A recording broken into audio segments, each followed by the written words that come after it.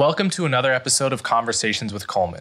If you're hearing this, then you're on the public feed, which means you'll get episodes a week after they come out, and you'll hear advertisements. You can gain access to the subscriber feed by going to colemanhughes.org and becoming a supporter. This means you'll have access to episodes a week early, you'll never hear ads, and you'll get access to bonus Q&A episodes. You can also support me by liking and subscribing on YouTube and sharing the show with friends and family. As always, thank you so much for your support. Welcome to another episode of Conversations with Coleman. My guest today is Dr. Michael Sanchez. Michael Sanchez is a criminal justice scholar with over 20 years' experience in the criminal justice system. He's been a detention officer, booking officer, patrol sergeant, administrative supervisor, training coordinator, firearms instructor, investigator, lieutenant, deputy chief of police, international police officer with the UN in Kosovo, and regional commander for the UN police in Haiti. He has a master peace officer license in the state of Texas, a bachelor's degree in police science from Ottawa University, a master's degree in criminal justice administration from Utica College, and a PhD in business administration with a specialization in criminal justice from North Central University. He's been teaching at Utica College since 2012 and is also a full-time lecturer for the University of Texas, Rio Grande Valley in the criminal justice department. So I can honestly say this was the most interesting conversation I've had about policing in my life. And this conversation took place many months ago, when the death of George Floyd and the subsequent protests and riots were in the foreground of everyone's minds. So I was very excited to talk to someone who had both academic knowledge of policing and practical experience with it. We start by talking about the difference between policing in America and international policing. Then we talk about the steady stream of videos of unarmed Americans getting killed by cops. We talk about Breonna Taylor, George Floyd, and Rayshard Brooks. We talk about the mechanics of shooting and why cops tend to fire so many bullets. We talk about the difference between tasers and guns. We talk about how to hold bad cops accountable. We talk about qualified immunity. We talk about why America is unique with regard to the issue of police killings. We talk about how police get trained and whether it makes sense to use mental health professionals instead of police in certain cases. And the most interesting part of the conversation occurs toward the end, where we have a disagreement about what level of risk a cop should be expected to take on. So, without further ado, Dr. Michael Sanchez. Okay, Dr. Michael Sanchez, thank you so much for coming on my show. My pleasure. So, can you give people your background as a police officer in multiple different respects? And as an academic, before we get started? Sure. I started my police career back in 1988. I have over 25 years of experience in all aspects of the criminal justice system. I've worked in jails, detention, policing. I worked in every capacity from patrolman to deputy chief of police in the United States. I served as the assistant project manager or assistant warden of an immigration detention center. And I served 4 years as an international police officer for the United Nations. I served 3 years in Kosovo, where I reached the level of the director of administration for the UN police, and I was a regional commander for the UN police in Haiti. I was actually in Haiti when the earthquake hit in 2010. That was a unique experience. I finished my bachelor's degree with Ottawa University in police science. I have a master's degree in criminal justice administration from Utica College in New York. And I have a PhD in business administration with a specialization in criminal justice from North Central University out of Arizona. I am published. I have a few book chapters out, and I have one research monograph book out, The Role of Culture in UN Policing. And I currently teach criminal justice at the University of Texas, Rio Grande Valley. So when were you in Kosovo? I was in Kosovo from December of 2005 to December of 2008. And where were you chief of police? I was deputy chief of police in Indian Lake, which is down here in South Texas. Okay, so yeah, you have a huge well of policing, very different policing experiences to draw from, which is great. I think a lot of civilians in the past 6 months or so are in the position of speculating what it's like to be a police officer, of seeing videos of unarmed Americans getting shot and killed, or videos of protesters getting beaten up, and also videos of cops getting beaten up, and often video clips that start the story in the middle. And I think many people, at least I've noticed, there's a conspicuous lack of police voices that I hear if I'm just paying attention to the op-ed pages and, the talking heads, which sets up a situation where I think it's very easy to sort of play backseat cop as someone who's never done the job. And I'm always aware of how my ignorance about the job can be informing my opinion on these videos or on the wider problem of police brutality or racism in policing or racism in the justice system. So I think it's really useful to get someone who's been on the other side of it just to, fill the gaps in people's knowledge about these issues. So I'm very excited to talk with you.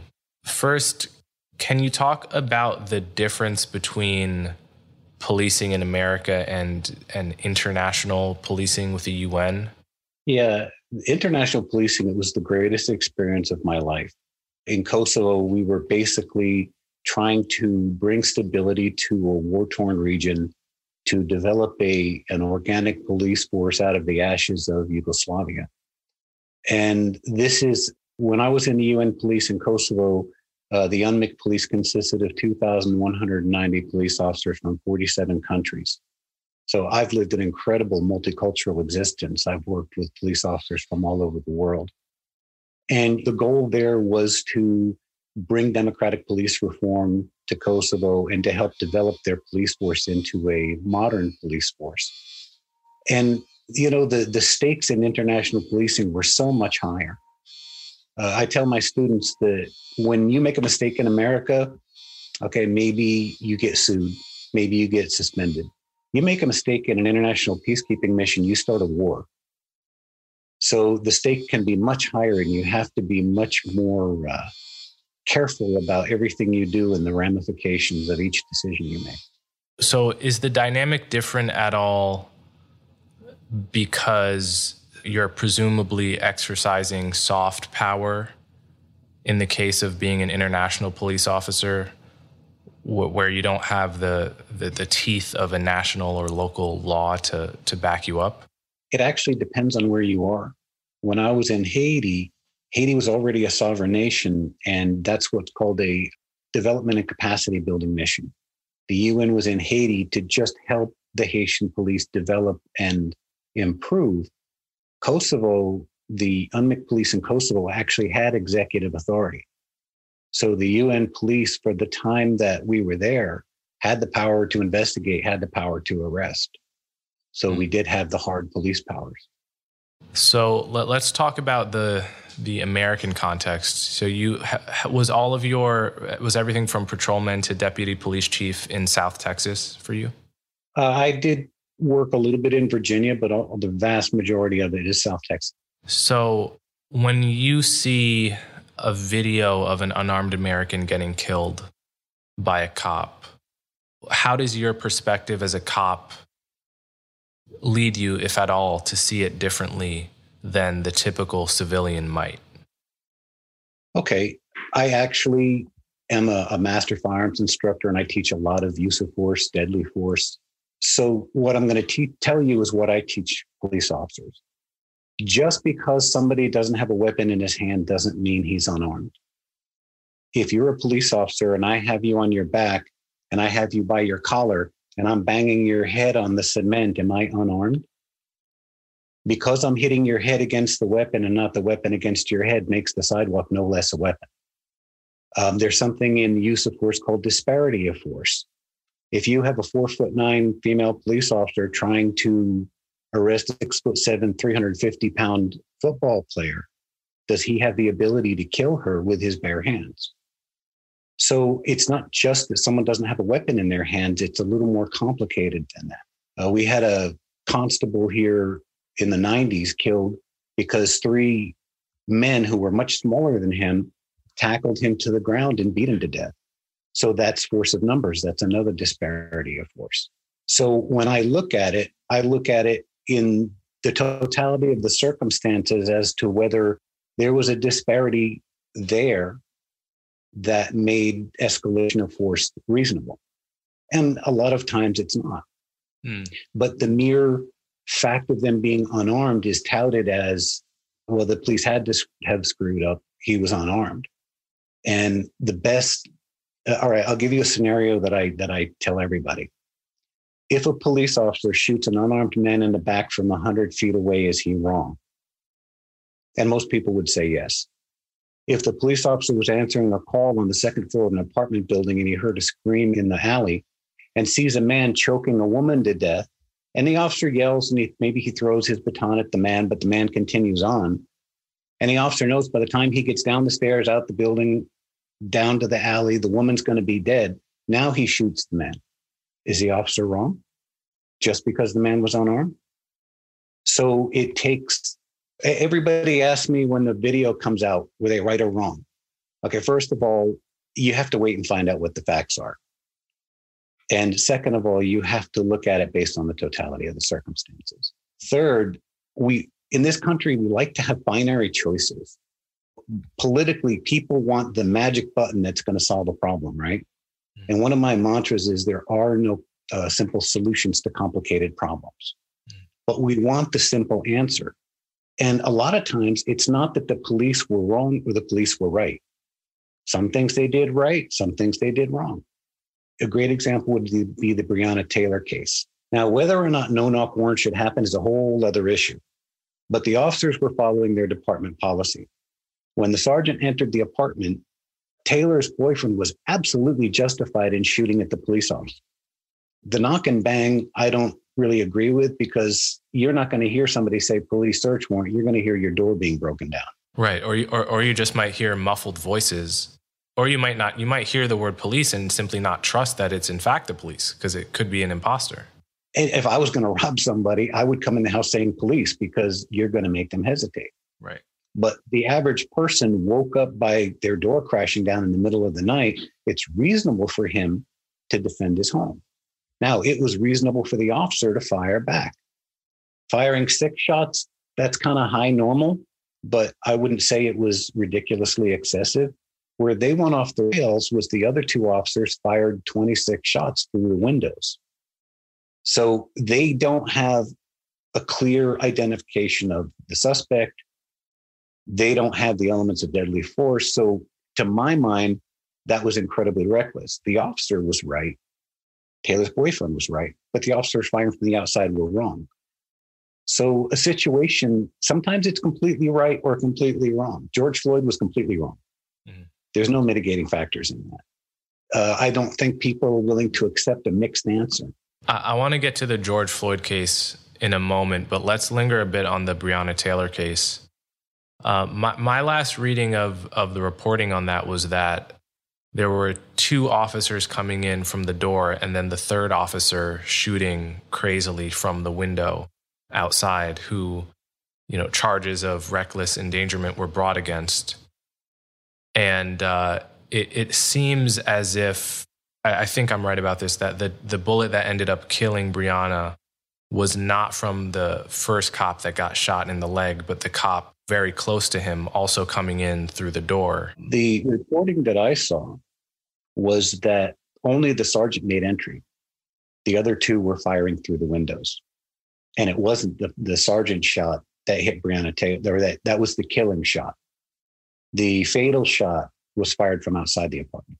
Oh, so I think we're agreeing about everything, except my impression was that the sergeant made entry into the apartment, and then there was someone just behind him outside the threshold of the door also shooting. That's possible. Like I said, if I could see the official reports, that's one thing. Yeah. You look at the reporting, and the reporting's all over the place. And I have to kind of use my experience to kind of sift through what probably happened when you get a dozen different scenarios. Yeah. But no matter how you slice it, I don't think the sergeant did anything wrong. I would have to look at the police department's policy to know if they authorize shooting inside from outside of a building into a building blindly. The problem is this was a terrible tragedy. And the screams to charge the police officers with first-degree murder is an emotional one because that case would not meet the elements of a first-degree murder. Maybe reckless homicide for the person because he was shooting from the outside, but then did he see Mr. Walker from the outside, or was he just firing what we call sympathetic fire? It happens a lot where an officer shows up on a scene and you're shooting, so I start shooting. I don't know what you're shooting at, but I'm shooting because you're shooting. So did they just start shooting because they heard shots, or did they actually see somebody with a gun? Right. So there's still a lot of unanswered questions. Yeah, agreed. I want to talk about a lot of at least part of the outrage from people watching this from the outside pertains to how many bullets are fired in these scenarios. And having spoken, I've never fired a gun myself, but having spoken to some people who have, I increasingly get the sense that we don't really understand what the number of round fires translates into. Can you explain what does it mean for someone to fire 3 rounds as opposed to 6 rounds as opposed to 9? And what do you see from the point of view of someone who works, in this? What number seems justified based on what level of threat coming a cop's way? Well, the application of deadly force doesn't just have to be justifiable. It has to be proportional and reasonable. So if a man approaches you with a knife, if you shoot him 50 times, that's not proportional and that's not reasonable. Okay. Why officers shoot so many rounds is in my opinion, a combination of things. I actually have the good fortune of having started my police career with a revolver, which means when I worked, I had 18 bullets on my entire person. You're not looking to unload on a person when you have a revolver. So what we were trained to do was draw and fire 2, bang, bang, and then come to what we call low ready and reassess if the target's still a threat. If they're still executing that threat, then you fire another shot and you reevaluate. So why they're shooting so many rounds is a couple of different things. Sometimes it's fear. They panic and they just keep shooting. Sometimes it's a lack of training in the use of instinct shooting, and they do what's called spray and pray, which is hose down the area and hope you hit the suspect. And the third is really kind of a cultural thing where it's a statement of power, let's say, but it's not reasonable. And it depends on what the suspect is doing. Okay. If, let's say, I have my off-duty weapon and I'm at the mall and a guy comes in and starts shooting with a fully automatic AK-47, I'm probably going to shoot him 5 or 6 times because his weapon is so much outclasses mine that I have to put him down hard to keep me from getting killed. Otherwise, I can't protect everybody else in the mall. If a person comes in and charges me with a knife, I might fire 1 time. If he doesn't go down, I'll fire again if he keeps coming. So each individual case is different. You get Laquan McDaniel where they fired 16 shots at a kid with a knife. There's no way to justify that. To me, firing 26 rounds from outside the apartment, that's not proportional. And to my mind, that's not a reasonable application of force. When you apply deadly force, it's not a switch. You don't flick it on and then shoot all your bullets at the guy. Your goal is you don't shoot to kill, you shoot to stop. Your goal is to stop the threat that is either putting your life or somebody else's life in jeopardy. Once that threat has been stopped, you stop shooting. You can see some of the videos. I use a lot of videos when I teach use of force. There's one video of a police officer that pulls a man over, asks the guy for his driver's license. The guy says, "Oh, okay," and reaches into the car. And he reaches into the car to get his wallet because he left it on the console, but the officer starts shooting. And the last shot, the guy has his hands up and the officer is still firing, which means the officer stopped thinking. He went on autopilot.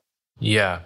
The thing about this conversation is that of the roughly 1,000 or so Americans that get shot and killed every year by cops, You can find every possible scenario on every side of the spectrum. You can find cops emptying the clip into people that are face down on the ground.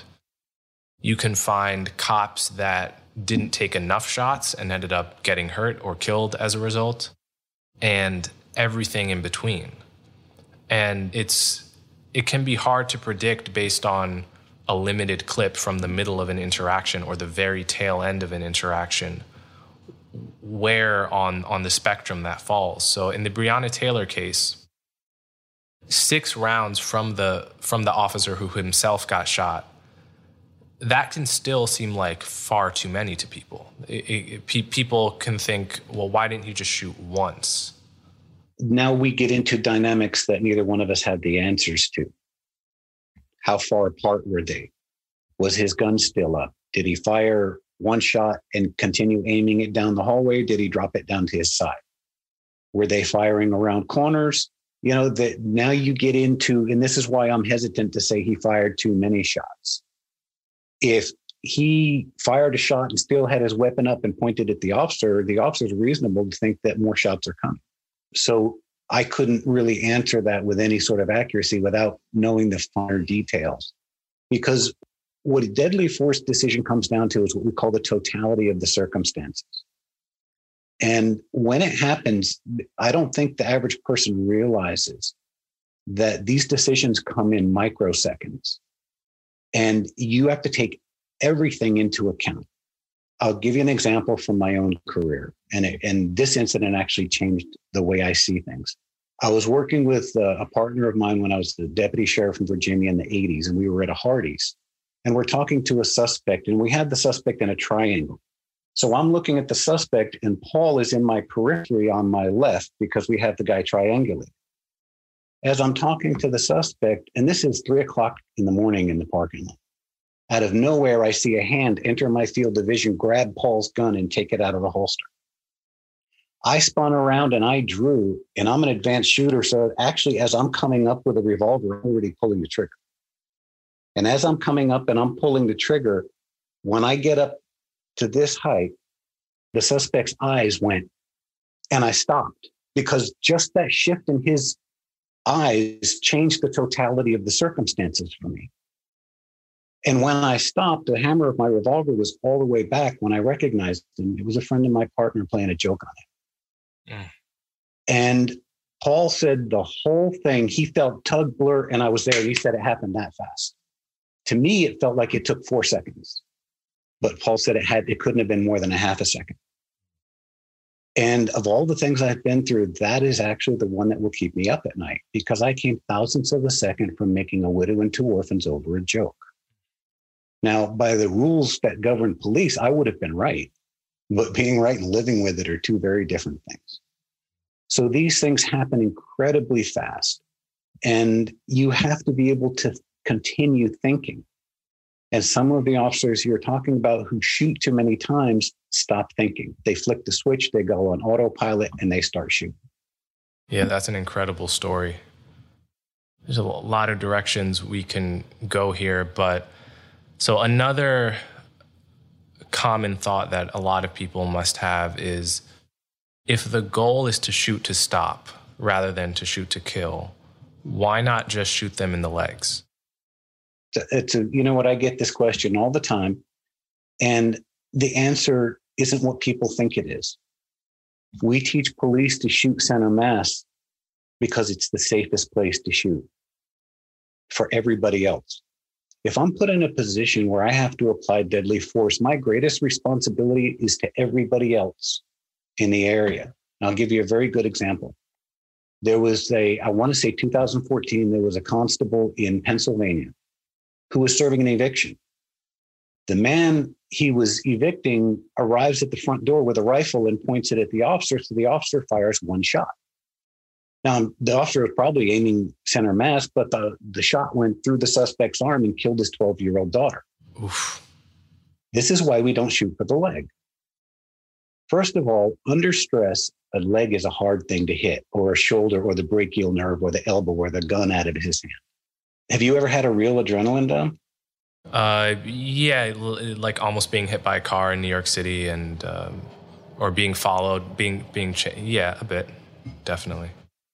When my first one was when that guy grabbed Paul's gun. And I remember lowering my hammer and I just got my gun in the holster and I started shaking, and that's adrenaline. So imagine under the adrenaline of being in a shootout, I'm supposed to aim for his leg. And if I miss the leg or the bullet goes through the flesh of the leg and doesn't hit the bone and ricochets and hits a 3-year-old, who's responsible? So we teach center mass because this is the largest, safest place to shoot to where you won't get over penetration or you won't miss. Same concept with shooting at the gun. Guns are made of metal. If I shoot at the gun and it ricochets and hits a 3-year-old, I'm responsible for that. So let's talk about tasers. Have you ever used your taser? Did you have tasers? Not in my day. Tasers came out when I started going to the UN, and I haven't actually used one.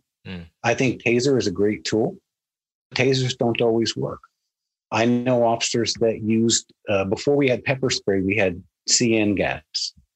And I know an officer who maced somebody and then stood back and waited for this guy to, I guess, fall down on the ground and handcuff himself. Sometimes they don't always work. There's cases where tasers don't work on people that are severely hopped up on drugs. Yeah, I've seen videos of people getting tased 3 and 4 times and it seeming to not faze them. That could be that the taser wasn't fully charged.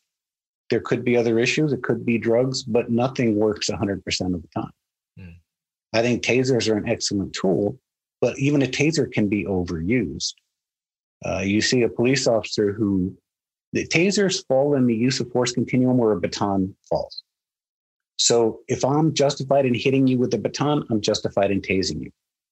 But you see cases where a kid in school won't comply with what the officer says, so the officer tases the kid. Or even a suspect on the street. Tell them sit down on the curb. They don't sit down on the curb, you tase them. If you envision applying the taser like hitting them with a baton, if I tell you sit down and you don't sit down, am I justified in hitting you with the baton? I would say no. So because it doesn't cause permanent injury in most cases, it could be overused. I've also heard some people say that the taser should not be so kind of blithely called non-lethal because it actually, there's a small but not infinitesimally small chance that it kills you, either if you have a pre-existing condition or if you just consider the fact that it makes your whole body stiff and then you can go down on the pavement or on a curb head first and crack your head open or break your neck and die instantly. You actually hit on one of my pet peeves. I'm an instructor in specialty impact munitions, which is beanbags and rubber bullets and that sort of thing. And it grates my nerves when people call those less than lethal. Beanbags, tasers, none of those are less than lethal. They're less lethal. You can still kill somebody with a rubber bullet. It happened in Kosovo when I was there. 2 people in a riot got shot in the temple with a rubber bullet and it killed them. Yeah, a taser could create circumstances if it doesn't directly, like you said, if the person starts to move and they can strike their head and get a skull fracture or something. Nothing is completely non-lethal. They are less lethal. So did you see the case of Rayshard Brooks in Atlanta, I believe, from a few months ago, where they were trying to make an arrest at a drive-through. The drive-through called them for some reason. And this guy is beating on the cop, grabs the taser, and then runs away from the cop. But as he's running away, turns around and shoots the taser at the cop. So he's both running away and attacking the cop at the same time. And then the cop open fires. What was your impression of that video, if you remember it? Yeah, that one. And there was one in South Carolina where the officer shot at the guy like 8 times and the guy was running away. And the officer's story was he grabbed my taser. And this is a great question because this is some of the hairs that have to be sliced here. Okay. If I am confronting you one-on-one and you get my taser, you have the ability to incapacitate me, take my weapon and kill me. Right. Taser is a one-shot weapon. If there's two officers and you get my taser, can you take out both of us with the taser? No. So with one officer, I may be justified in shooting because you can incapacitate me with that taser. When it's multiple officers, he can't take out everybody with a taser. So if he's running away, once he fires that taser, he's, for all practical purposes, unarmed because the taser has already fired its cartridge. This episode is supported by our friends at 1440. If you're sick of biased news reporting, 1440 is one of the closest things I've found to a truly objective news source. Their team of scientists and experts, not pundits, scours the media to curate a fact-based daily email newsletter. It's 100% free and is supported in large part by advertisers in the same way my show is. Their team isn't driven by ulterior motives or third-party interests. They're just passionate about giving readers the relevant facts for the day, so you can learn and come to your own conclusions. Check out the link in the description or go to join1440.com/Coleman. That's join1440.com/Coleman to sign up for free today. Reading 1440 will give you a comprehensive taste of the day's news in just 5 minutes. And you'll often find yourself reading interesting stories in science or business that you wouldn't have seen otherwise. I'll put their link in the description so you can all benefit from being 1440 readers today. It's really tough because I often find myself in the position of defending police officers in these scenarios because Not because they don't make deadly mistakes, but because it seems like sometimes you're in a position where you're going to work every day, like all of us, expecting to come home in one piece. But the nature of your work is such that there could be a scenario where either you do it 100% correctly or you're a murderer. Or you're considered a murderer by the general public, and there's no gray area where you violated a department policy, did something you shouldn't have, and get punished in a way that is, but that doesn't rise to murder or even criminal punishment. And it seems people have a very difficult time admitting that a cop could be a bad cop. He could be a racist cop even, but not a murderer that should rot in prison for murder. That's, I think, where a lot of these things fall. I think the problem we have with the current dialogue on this subject is that you basically have two poles. Everything the cops do is right. When the cops shoot, the cop needs to go to prison. Neither one of those are true. I can tell you from my own career, when I teach deadly force to cops, one of the things I tell them is, what makes the job challenging is that you have the power to decide whether or not to take a human life, and your margin of error is 0. You can't be wrong. Take the incident I told you about. I had literally 1/4 of a second to split 1,000 hairs and make a decision that can be picked apart by experts and judges and lawyers for the next 6 months. That's incredibly challenging. But this is what I accepted, and this is what I signed up for. And that has to be understood as well. Yeah. Let's talk a little bit about accountability. I think another thing that makes many people angry is the sense that police officers routinely go unpunished when they do things that are unambiguously overstepping bounds. And I think this is a point that I tend to agree with. Even if you don't pay attention to the cases that make headlines, if you just chase down local news stories about cops that shot somebody in the back, it's very rare. It does happen, but it's very rare to see that this shooting was ruled unjustified. The cop was immediately fired or fired after review. The more common story is the shooting was ruled justified and no charges were brought. What's your sense of how effective our accountability system is right now? I honestly don't think that you can get full objectivity from a department that investigates itself. And that's not a knock on internal affairs investigators, because you can be the most ethical, call it like I see it, investigator. But once your report starts going up the chain of command, at some level, they start thinking about, how's this going to look to the public? What's this going to cost us in a lawsuit? If the police come out and say, yeah, that shooting was absolutely wrong, they're looking at or capitulating before it ever happens to a major lawsuit. So how can a department be completely objective when it makes that kind of decision? And so I think maybe the state police should have a special unit that investigates that sort of thing. So at least there's some separation and there's more objectivity. You can't really have the FBI investigate it, because at the local level, it has to do with whether you're following your department's policies and your state laws. And the feds aren't really tied into that. So I think I would suggest the state police investigate. There's this idea of giving the officer the benefit of the doubt.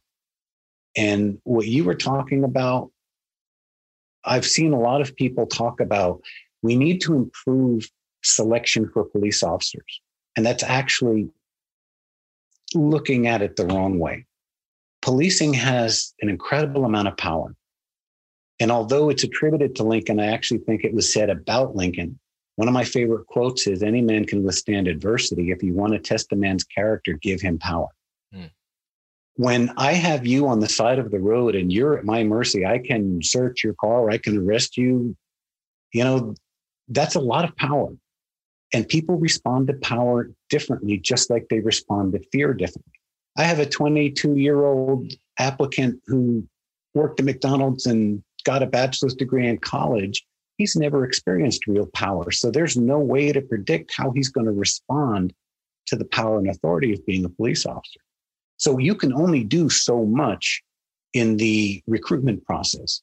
Where the process fails is in the year or two after they get hired. It's not robust enough to weed out people. And this is where police unions probably cause a lot of trouble, because they will fight tooth and nail against any termination, whether it's correct or not. Take Derek Chauvin. Okay. He had 17 complaints against him throughout his career. If he had been nixed at year 2 or year 3, when the first complaint came, then it doesn't build into a George Floyd. Some people panic and don't have the presence of mind to keep thinking. They have to be weeded out. Some people abuse their authority. They have to be weeded out. There is no training that is going to train out a character trait like abusing authority. I can give you tools to apply your authority, but if you choose to abuse it, I can't train that out of you. So I think the problem is that they need to be weeded out the first time that they show those proclivities. And this actually has an exponential effect in policing.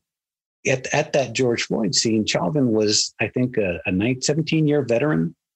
And rookie cops look to the veterans for guidance and for example, and I want to be like him.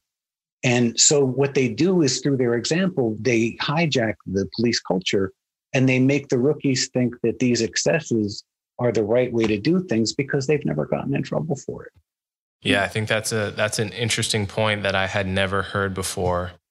I remember reading something in the Wall Street Journal about, I think, a former chief of police in New York who was stressing how important it was not to hire your problems. But it occurs to me, your point, makes a lot of sense. It actually is difficult to predict who becomes the type of person you become when you have power.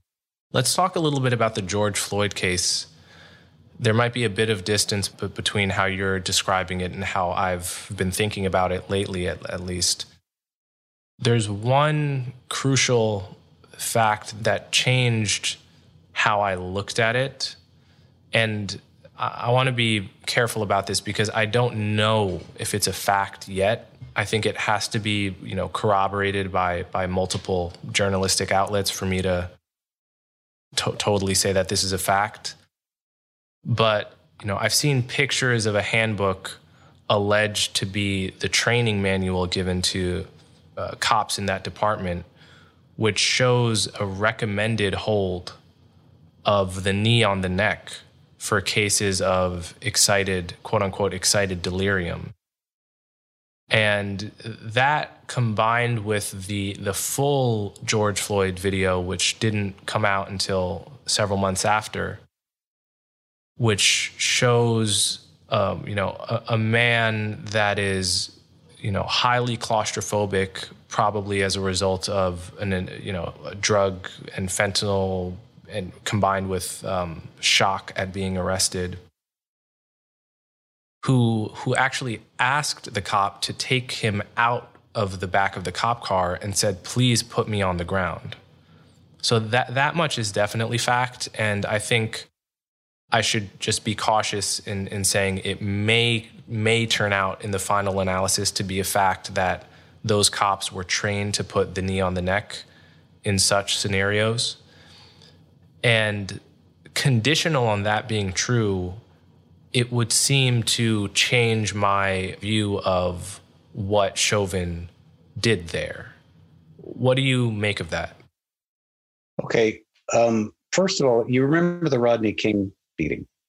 I wasn't alive, actually, but I do know him. Yes.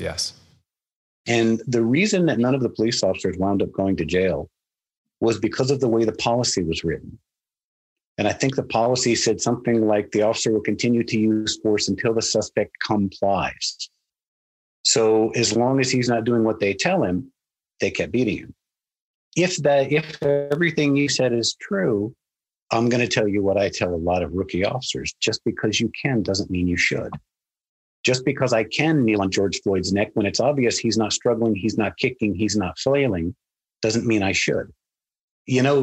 Floyd was difficult in the video, but he wasn't angry, he wasn't aggressive, he wasn't threatening, he was scared. And, you should find better ways to deal with somebody who's acting out of fear than what they did. And, I know that situation from the inside, and I know what was happening was he was teaching George Floyd a lesson. I like I said, even if he was kicking and flailing, then secure his feet, hog tie him if you have to. But in the use of force, when they're taught baton, you're taught not to swing at the neck because the neck is a red zone. If you swing at somebody's neck with a baton, that constitutes deadly force. But kneeling on a neck is okay. And it brings up a good point, and I hear this a lot. And that's people say, well, if George Floyd was saying, "I can't breathe," it means he can breathe because he's saying it. And if you are being choked with a carotid choke, meaning the blood is being restricted to your brain, you feel like you can't breathe because your brain's not getting oxygen and your brain is saying, "Hey, breathe, get us some oxygen." So you can have restricted blood flow to the brain and you're moving air in your lungs, but blood, oxygen isn't getting to your brain. Mm-hmm. So it feels like you can't breathe. Mm-hmm. And that's why people in that type of a hold or in a carotid chokehold say, "I can't breathe." Right. So do you have an opinion on qualified immunity? Have you thought about this at all? Oh, a lot. I'll give him his props. I have a colleague at UTRGV named Dr. Otu, who came up with an idea a long time ago that I think actually its time has come. And what he proposed was getting rid of a qualified immunity. Can you briefly explain for listeners what it is? Sure. Qualified immunity means if I am on duty acting under color of authority, following the law and following department policy, I can't be sued individually. So it protects police officers from losing their house in a lawsuit because they said the wrong thing to somebody. What this professor proposed was doing away with qualified immunity and requiring police officers to keep a certain amount of personal liability insurance, like a doctor's malpractice insurance. Now, if you modernize that idea, let's say every police officer has to have $5 million of personal liability insurance.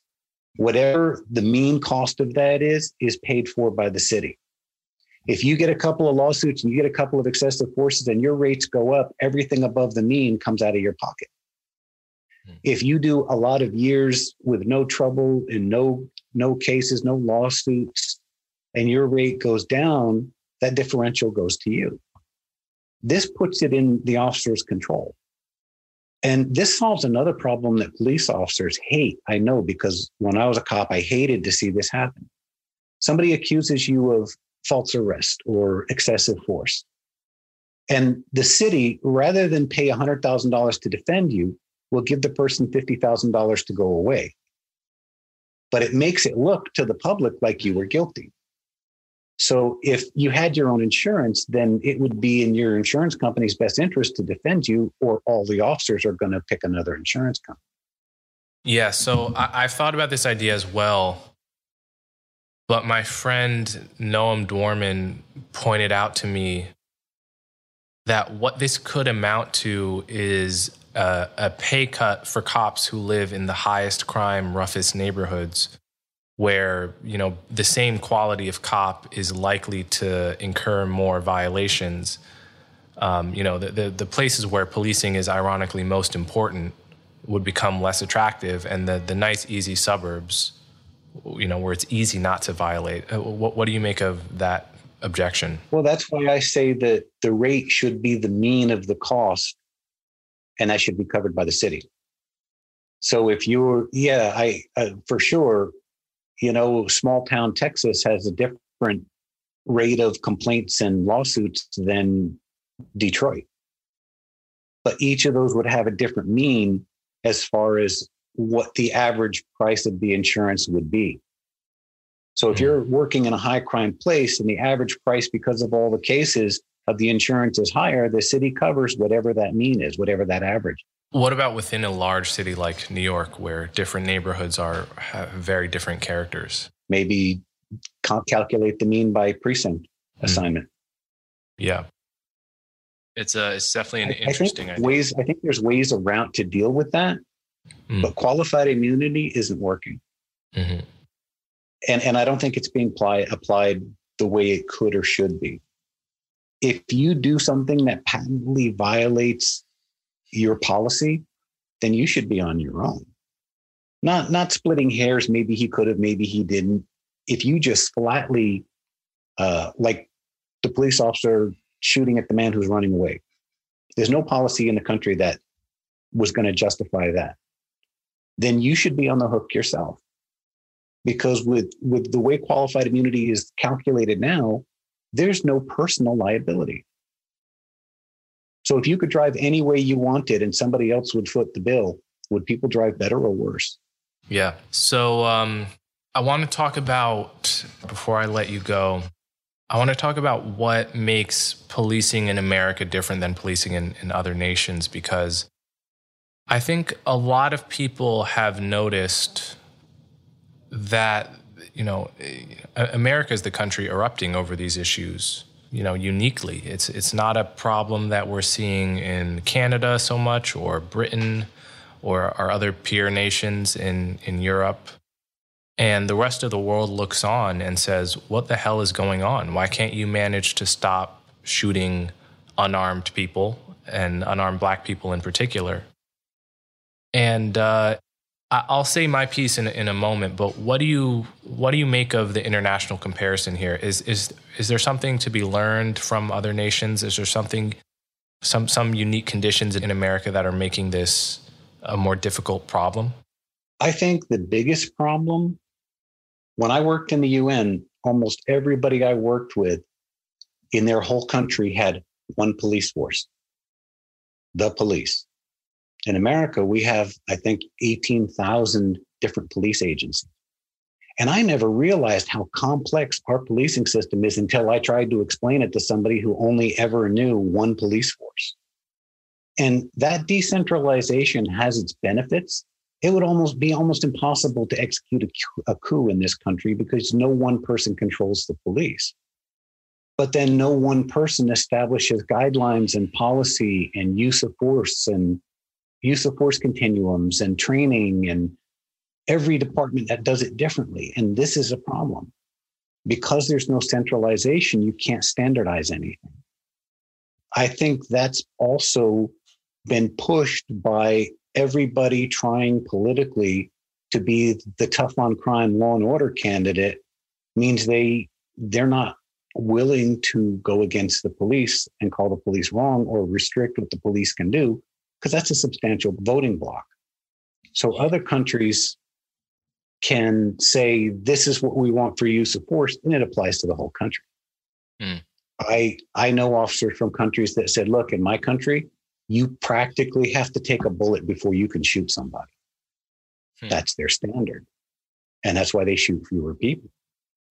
But do cops in practice actually follow that? I mean, can they really tamp down the self-preservation instinct? You know, it's not self-preservation per se. All right. This is one of my hypotheses about all of this. When I teach use of force, one of the most important things I tell people is, well, let me ask you, how many recent shootings has the justification been the police thought he had a gun? They thought he was reaching for a weapon. They thought he was reaching for a knife. And what I tell police officers is, if your explanation of why you did what you did includes the words "I thought," then you're wrong. Because I am not supposed to apply deadly force because I think. I'm supposed to apply it because I know. Now, when you get to that, then the answer I get back is, but that means they might hurt me. Yeah, it does. But that's what you signed up for.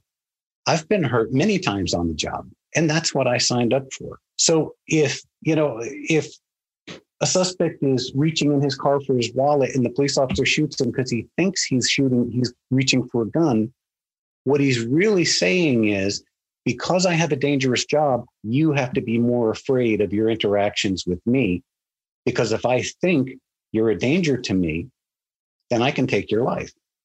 And what's happening over time is that police are acting more and more out of fear, and they're actually shifting the danger of policing to the public rather than to themselves. There are several times in my career that I had to decide whether or not to shoot somebody. And in each time I decided not to. And the best decisions I ever made in my career were the things I didn't do. We tend to think of good decisions as things we did rather than things we refrained from doing. So it doesn't mean that they can't defend their life, but you don't shoot someone because you think he's reaching for a knife. Maybe you draw your weapon, you give him commands, you give a reactionary gap. And if he has a knife, okay, that's one thing. You don't just shoot him because he has a knife in his hand.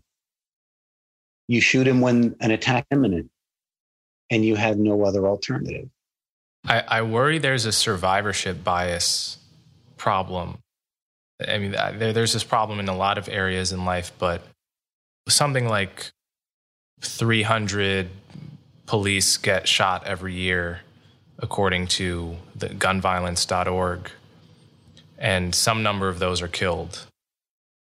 And I wonder if their voices were included in the conversation, whether they would come to the same conclusion, right? Yeah, but that's kind of throwing a bit of emotionalism into it.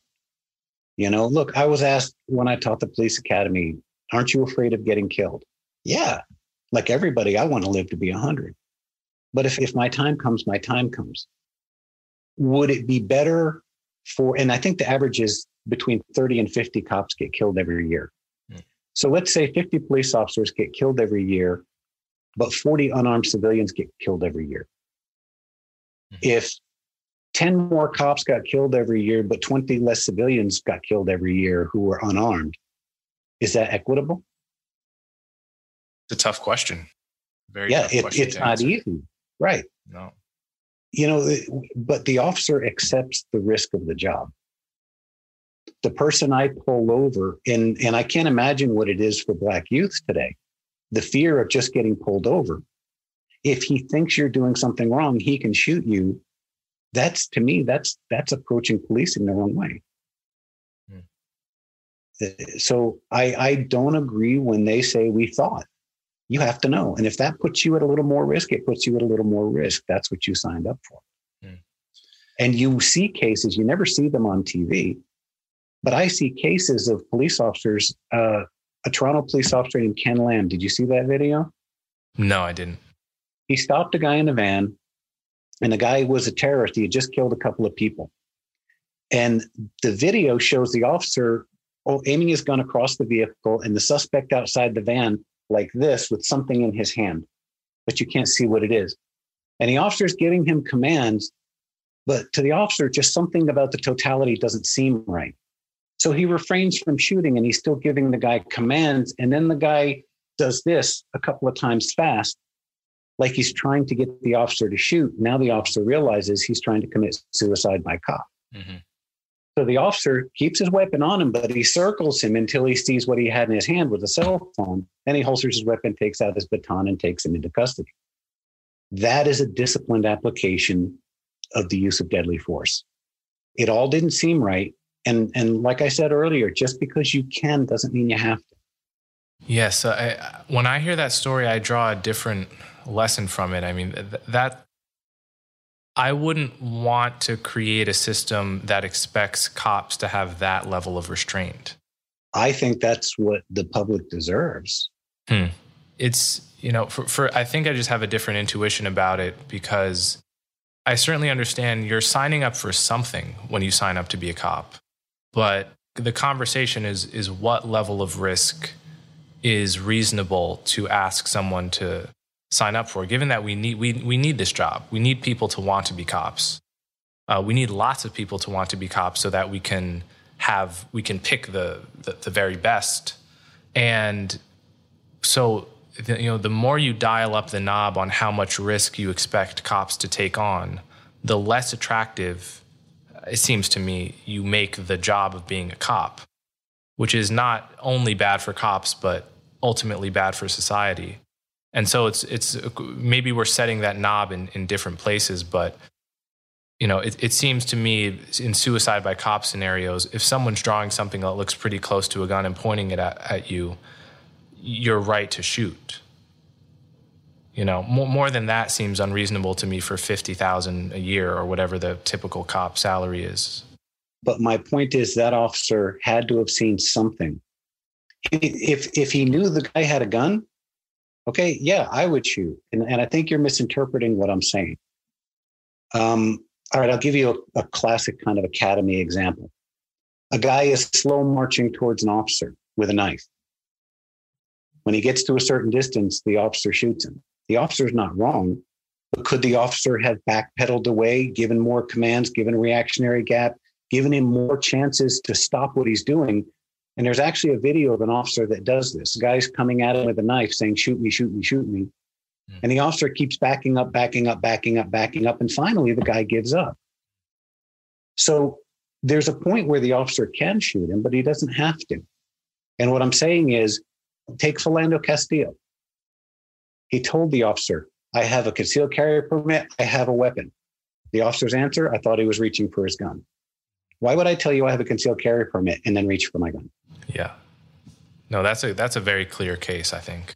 If the gun is in the holster, if the gun is in his hand, then that's the time to shoot. But because you think this is what I'm talking about. I'm not saying take incredibly crazy risks.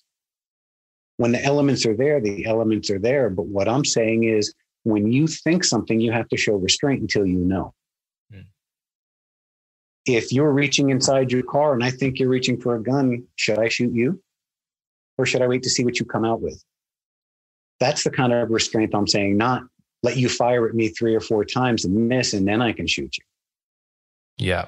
There have been a lot of people commenting about how little police get trained and how in certain cases, there are professions, there are licenses for totally mundane jobs that require more training than becoming a cop. So what was the training like for you to become a cop in your context? And how do you think training can be improved, both in terms of the quantity of it and the type and quality of it? The whole academy that you go through, and it varies from state to state. So something like 6 months, they go through the police academy. And I used to tell police academy cadets, when you graduate this academy, don't think you're a cop. When you graduate this academy, you have the foundation of knowledge to start learning how to be a cop.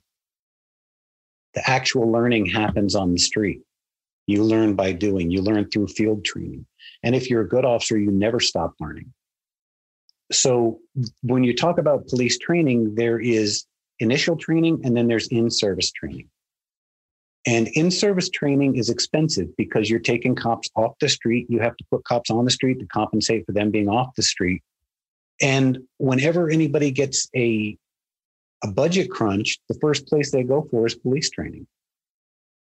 Most departments, actually every department I've ever been in, you qualify once or twice a year and that's it.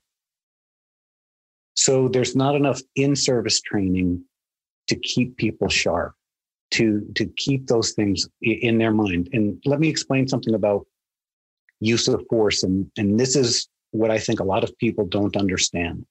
There is no mathematical formula for use of force. I can't teach you if A and B happen, do C. Because every contact I ever had in my entire career was different. So what you do in use of force is you teach the concepts of use of force, and then they apply the concepts based on the totality of the circumstances. I couldn't train you, hey, if the look in his eye changes, don't shoot. That's just what happened to me that one time. Mm. If the look in his eye hadn't changed, I would have shot him. Mm-hmm. How do you can't teach that. I had an incident where a guy was trying to run me down with a pickup truck. And in the half a second I decided whether or not to draw my gun and shoot him, 1,000 things went through my head. I can't teach you how to make that decision. I can teach you all the concepts, and then you have to apply them in the moment. So teaching use of force is not as quantitative as people think it is. A lot of people think it's A plus B equals C, and it's not. It can't be. Yeah, so I was going to let you go earlier, but there's so many interesting things to talk about. This will be my last question, though. There's a lot of talk right now about substituting calls to the police for calls to mental health professionals in cases of where you have someone who's suffering some kind of mental health issue, having an episode. And have you dealt with any of these kind of scenarios on 911 calls in the past where it's immediately clear to you that this is not, an otherwise normal but violent person doing something, but someone who has a condition? Every police officer has dealt with this. And I don't agree with that concept, because what you'll wind up with is dead mental health workers. Okay. Because the person is no less dangerous because they have a mental health issue. Right. And this is where I have issues with defund the police. The idea of defund the police, although I think it was horrifically named, is to take some resources for the police and start beefing up like mental health responses in the field. The problem is, for decades, police officers have been expected to be a marriage counselor, a mental health professional, child care. I can't tell you how many people wanted me to discipline their kids and scare the crap out of them rather than them be a parent and discipline their own children. So how about taking those responsibilities off the officer and augmenting them with that mental health presence? So let's say you have X number of mental health professionals who work every day on the street. And when the police encounter that type of situation, they call, and that person and the officer respond. Now the officer can ensure that the mental health person is safe and, they don't get hurt. And if the person goes off the rails and starts killing people, the officer is there to take action. But the mental health person can apply their specialty and their skills and handle it in a different way. So I don't think it's an either or. I think it needs to be both. Well, on that note, this has been, I think, the best conversation about policing I've ever had in my life. And I'm very grateful to you for coming on my podcast. I think people will find this to be more valuable than you can even understand, probably. So thank you so much for this, and hope to speak again sometime in the future. Oh, it was my pleasure. And I admire the way you think and the way you operate. I say it tongue in cheek, but it's true. Politically, I'm a hardline moderate. The answer is never at the polls. The answer is in the middle. And when I was younger, I used to hate extremists until I realized that we needed extremists because they define the parameters of the debate. But I believe the answer should never be ideological. The answer should be based on facts, data, and common sense. And that's why actually I reached out to you, because I like that approach that you're taking, and we need more of it. Mm. So it was my pleasure to be on here, and feel free to contact me anytime if I can help. All right. Thanks so much.